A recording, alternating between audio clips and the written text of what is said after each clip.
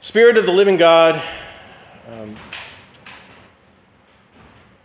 seal in us your word of truth, the gospel of salvation, so that we can faithfully follow and joyfully serve our Lord Jesus Christ.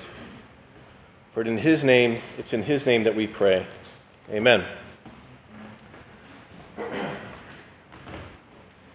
All right, we're in a series that's really about community and strengthening community. The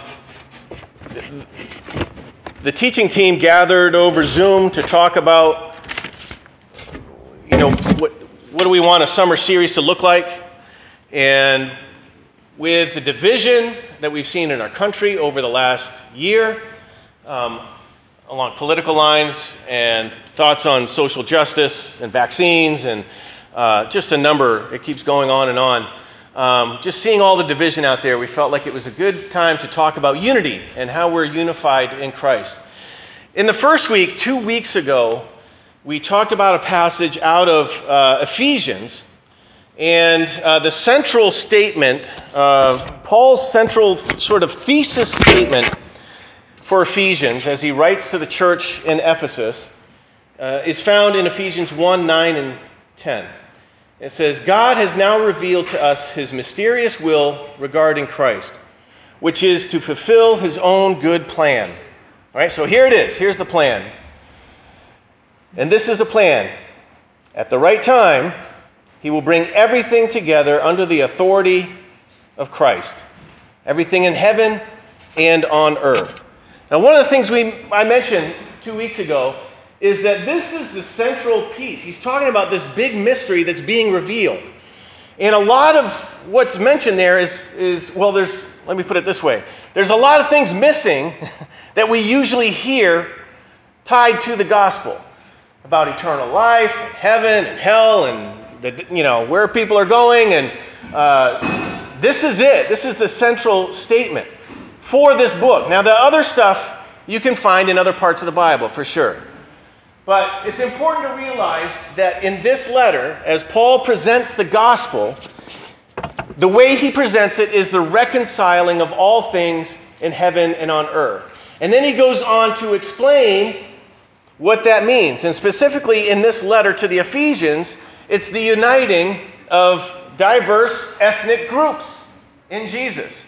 And he often talks about we Jews, we Christian Jews, we Jews in the first chapter, and then he switches and talks about you Gentiles in the second chapter. And we talked about how this is the uniting of these people groups, these diverse groups that shared a lot of hostility, which is also mentioned in that passage, that we are united in Jesus. And that's so I guess what we need to hear this morning is that if we don't take that seriously, we're not taking the gospel seriously. If we don't take this idea that we are unified, regardless of our skin color or the language that our native tongue, customs, all those things, if we don't take that seriously, then we're not taking the gospel seriously. Because Paul is taking it very seriously in this book written to the church in Ephesus. So it's a very theological starting point. And in typical Paul fashion, now he's going to move into what does that mean practically. In theological terms, we'd say he's starting with orthodoxy, right thinking about the gospel, and now he's going to work into orthopraxy. How do we live it out? Okay, so this is sort of a two-part foundation as we move into this book and this passage this morning. Before we get there, I wanted to share an experience I had where I was convicted about this issue, about division. And I'm pulling this again from the retreat. Like every week, I got illustrations from this retreat. On the first full day of this retreat I took in May, there's about 20 pastors there from all different kinds of churches. In fact, what was great is I didn't really know what kind of churches they were from. It didn't really matter. We were all Christians. Some were big churches, some were small. I think we were on the small end. There are a couple others about the size of North Harbor. I think the building we meet in could fit on the stage of some of these other, churches that were represented there. And on that first day, I'm talking after lunch, after breakfast, with this guy named Craig Johnson. And we just start talking. And I don't really like being in situations where I don't know people. I feel a bit, I just become a bit more reticent and quiet. But I felt very comfortable with this guy, Craig. I felt comfortable with everyone there. But we just started talking. And I swear we were sitting at that table for 3 hours after breakfast just talking. And the story, swapping stories, asking about each other's churches. And he's telling me about his church that he works at, and the people he works with, the pastor he works with, and his prior ministry experience before winding up in this church in Texas. And it was a blast. And a lot of what he talked to me about was his son who has autism, and finding out that his son has autism. And then this crisis of faith revolving around how are we going to pay for all this? How are we going to pay for the doctor's bills and the special schools that he has to go to?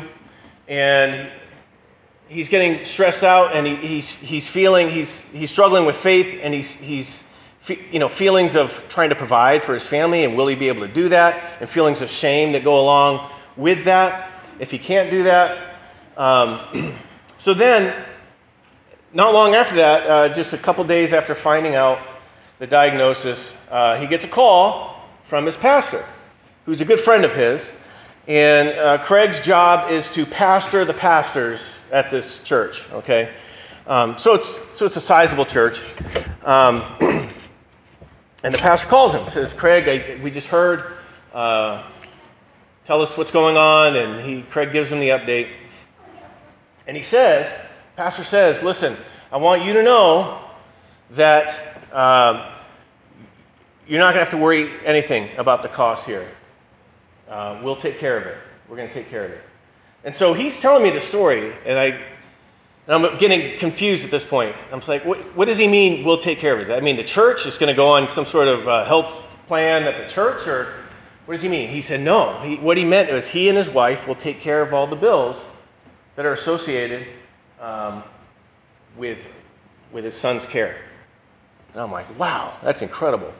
And then I start to piece together all these stories he's been telling me, and I realized that his pastor, who's a good friend of his, is Joel Osteen. And he works on staff at Lakewood. He is the chief of staff at Lakewood, and he gets this call from his pastor. Joel Osteen says, "We'll take care of it." Now, that was years ago. So I think this is probably hundreds of thousands of dollars back in the past, okay? Now, as we move forward, I'm blown away, and then I begin to piece together how Craig is getting tickets to Dallas Cowboys games and things like that.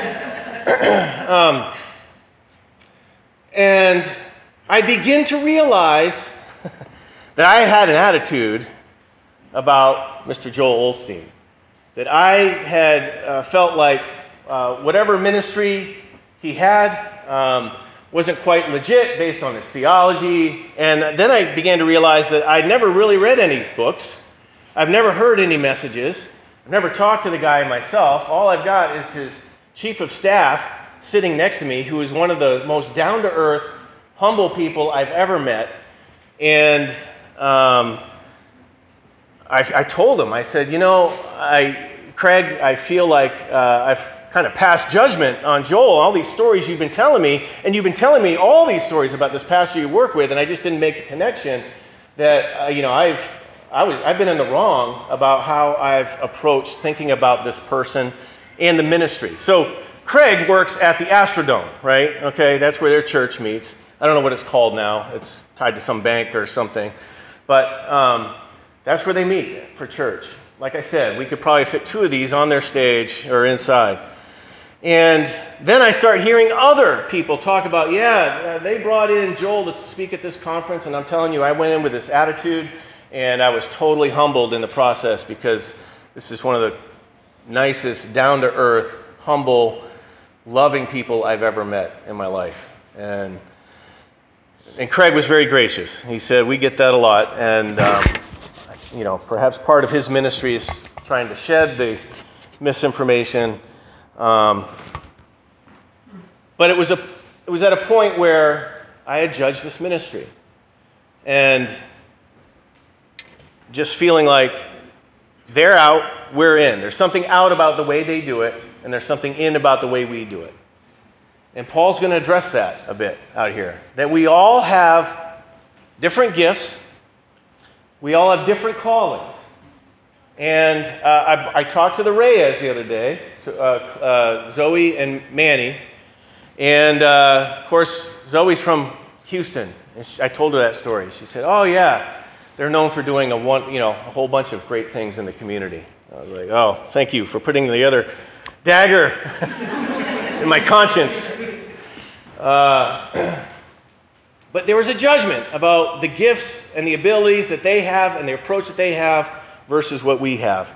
And Paul's going to touch on that this morning. So a Jesus community is, I didn't change the title. Jesus said some 2 weeks ago. Jesus community is a reconciled community, but it's a community that trusts in the gifts and the limits of each other. It's a trusting community. So we're going to jump into chapter 4, and after this incredible prayer in chapter 3, Paul starts to get practical in what does this diverse, reconciled community, how does it function towards one another? And he says, therefore, I, prisoner for serving the Lord, beg you to lead a life worthy of your calling, for you have been called by God. And this idea of lead a life is live out your life, the way you conduct your life, the way you go about business with one another. Very practical, down to earth, how you treat one another. And so what does a calling look like? And he goes on to talk about that. What does walking worthy of that calling mean in Paul's eyes? He says, always be humble and gentle. Be patient and kind. Be patient with each other. I love this phrase. Making allowance for each other's faults because of your love. Now, in that culture, which it's probably similar in many ways to our culture, these are not things that are highly sought after. These are not values or virtues that you would aspire to. What Paul is saying, these are the kind of things that you would have a slave be. Gentle. So a slave is to be seen and not heard. Someone out of the way, keep your head down, do your job, don't talk back, get it done, and then get out of the way. In that culture, in the Greek world in that day, these are the kind of things you would expect out of a slave. Being humble, being gentle, being patient with each other. Patience. I saw this definition of patience, and I have to read it. Cautious endurance that does not abandon hope. A cautious endurance that does not abandon hope. But making allowance for each other because of your love. And so as he's writing to this crew, this church out there, he's like, this is the way we are supposed to react. This is the way we live out our faith. This is what worthy of your high calling. This is what is worthy of all that heavy theology, the first 3 chapters. That's what it looks like in practical terms, that we are humble. And I realized in that conversation with Craig that I wasn't humble at all towards this ministry. I was judgmental, making allowance for one another. And then he goes on and he says, make every effort to keep yourselves united in the Spirit, binding yourselves together with peace. For there is one body, one Spirit, just as you were called to one glorious hope for the future. And then he goes into this poem or song. There is one Lord, one faith, one baptism, one God and Father of us all, who is over all, in all, and living through all. So the whole idea is, how do we live to keep this unity together? And then he goes on, and lest we think that we should all look the same, he throws in this little curveball and says, however, he has given each one of us a special gift through the generosity of Christ. So now he's saying we live with patience and humility towards one another. Let's all do this together. Let's make allowance for one another. But he recognizes that we're all different. Everyone's got a special gift. Everyone's a little bit different. And here we see what unity really looks like, is that we are different, but we can still walk in the same direction. And he's going to start to flesh out what that means. He goes in to quote some scripture. I'm going to skip over that, and we're going to jump down to verse 11. He says, "Now these are the gifts Christ gave to the church: the apostles, the prophets, the evangelists." So apostles are people that are sent out to bring this message. Prophets speak truth. And typically when you think of prophets in the Hebrew Bible, they are people that are kind of within the system, that speak truth to the system. Evangelists, sharing that gospel message with people for the first time maybe. And pastors and teachers. Their responsibility is to equip God's people to do His work and build up the church, the body of Christ. So ministry is something that we do, not just pastors and teachers. Our job is to equip. Part of that equipping is taking a passage and let's break it open and see what Paul is saying here. Challenge us to think about it maybe in a different way. Shaping a new vision and tweaking the vision and the ministry of the church post-pandemic. Those are the kind of things that we do to equip the body so that we can work together. I don't think that this list is exhaustive. I've seen some, they're kind of like personality profiles, except they're spiritual gift profiles, and they act like sometimes that everything mentioned in Ephesians and Romans, and I think Peter has a list like this, that's some sort of exhaustive list. I don't think that that's what Paul is saying here. I think that what he's saying is that we all have a gift that is for the equipping of the church. And so it's interesting because the equipping of the church is these gifts that God gives us are not from our own benefit and our own edification. They are for the edification of others. And if we all do that together, then we are edified in the process ourselves.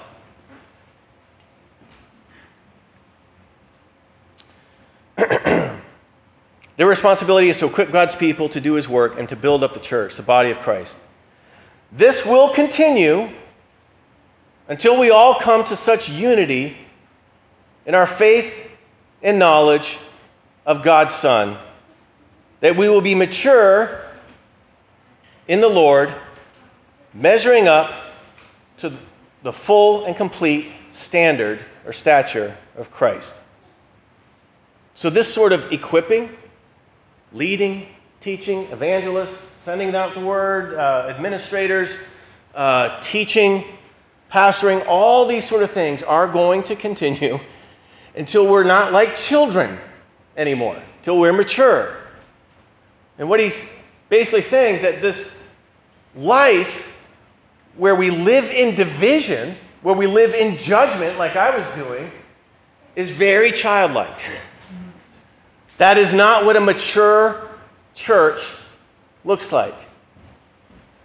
And a mature church, he speaks of as a person, but it's one person. It's all of us together as one person, as the person of Christ, filling up Christ.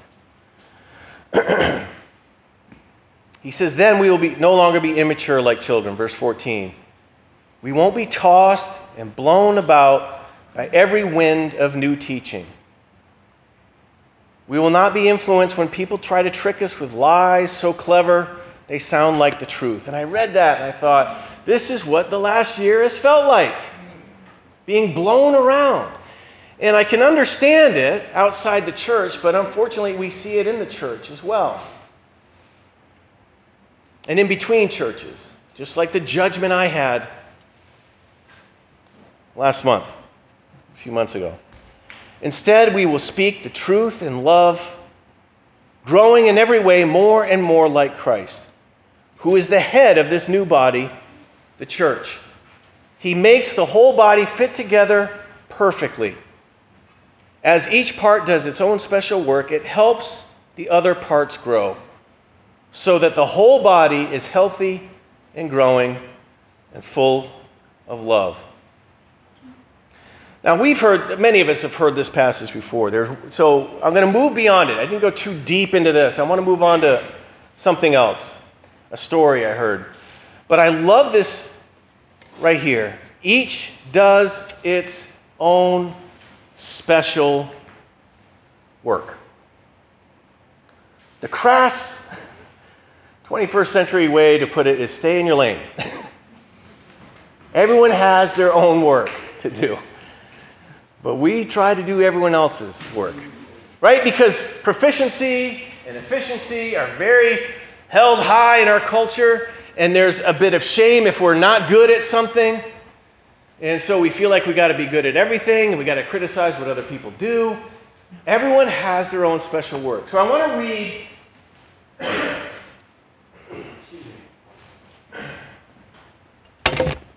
read a fable I read this morning. Or not this morning, this week. Earlier this week. This came from a guy named Friedman. Friedman's Fables? I don't know. It's adapted from that.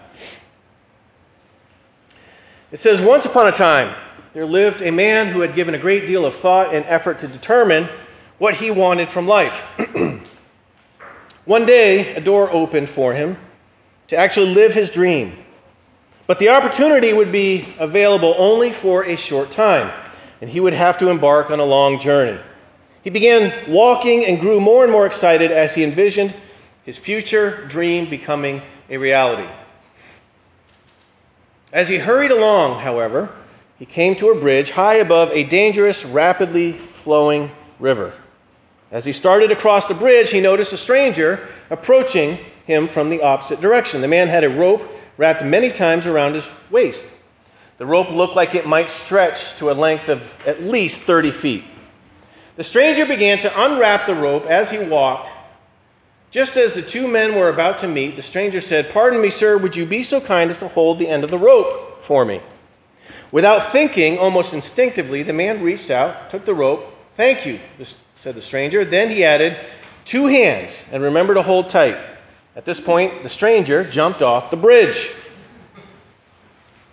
The strong pull from the now extended rope was so strong it almost dragged the man over the side of the bridge into the treacherous water below. He shouted over the railing, "What are you trying to do? Just hold on tight," the stranger called back. This is ridiculous, the man thought. He began trying to haul the stranger up, but the task was beyond his strength. "Why did you do this?" he yelled in frustration over the edge. "Remember," said the stranger, "if you let go, I will die." "But I cannot pull you up," the man cried. "I am your responsibility," said the stranger. "I did not ask for it," the man said. "If you let go, I am lost," repeated the stranger. The man began to look around for help, but no one was within sight. He began to think about his predicament. Here he was eagerly pursuing a unique opportunity to fulfill his dream, and now he was being sidetracked for who knows how long. "Maybe I can tie the rope somewhere," he thought. He examined the bridge carefully, but there was no way to get rid of his newfound burden. Again, he yelled over the bridge, "What do you want?" "Just your help," came the answer.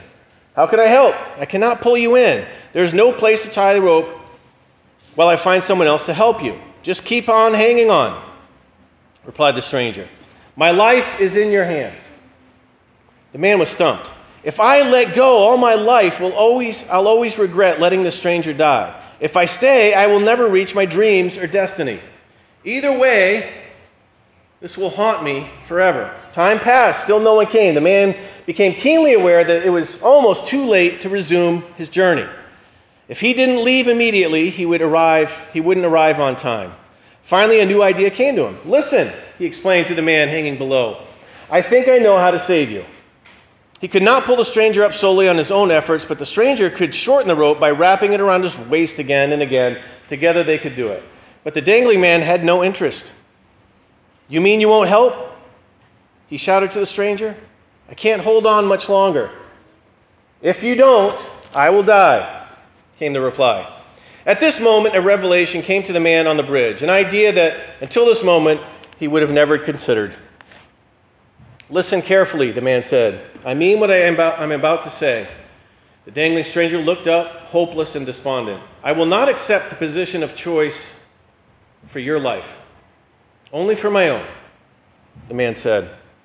From this moment on, I give you the power of choice for your own life. I give that choice back to you. What do you mean, the stranger asked, clearly afraid. I mean, simply, it's up to you. You decide your future. I will be the counterweight. You do the pulling and bring yourself up. I will tug some from here. The man unwound the rope from his waist and braced himself to be a counterweight. You cannot mean what you say, the stranger shrieked. You would not be so selfish. I am your responsibility. What could be so important that you'd let me die? After a long silence, the man on the bridge said slowly, I accept your choice. He let go of the rope and continued on his journey. Now, I think the obvious application is that the needs of others can sideline us. And I think in the church we have a hard time with this because there's values of mercy and justice and all that sort of thing. And we could do a sermon on that some other time. But what I wanted to point out is that the guy had a calling. He had a certain direction in his life. And this is a fable. I don't know if it's a Christian fable. But in the Christian sense, there's a calling from God. God has empowered us. God has gifted us. And there are certain limits that come with that.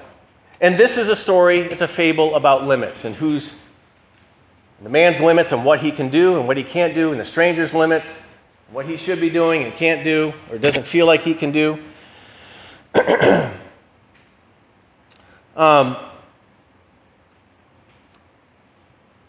For a while, the guy holding the rope isn't respecting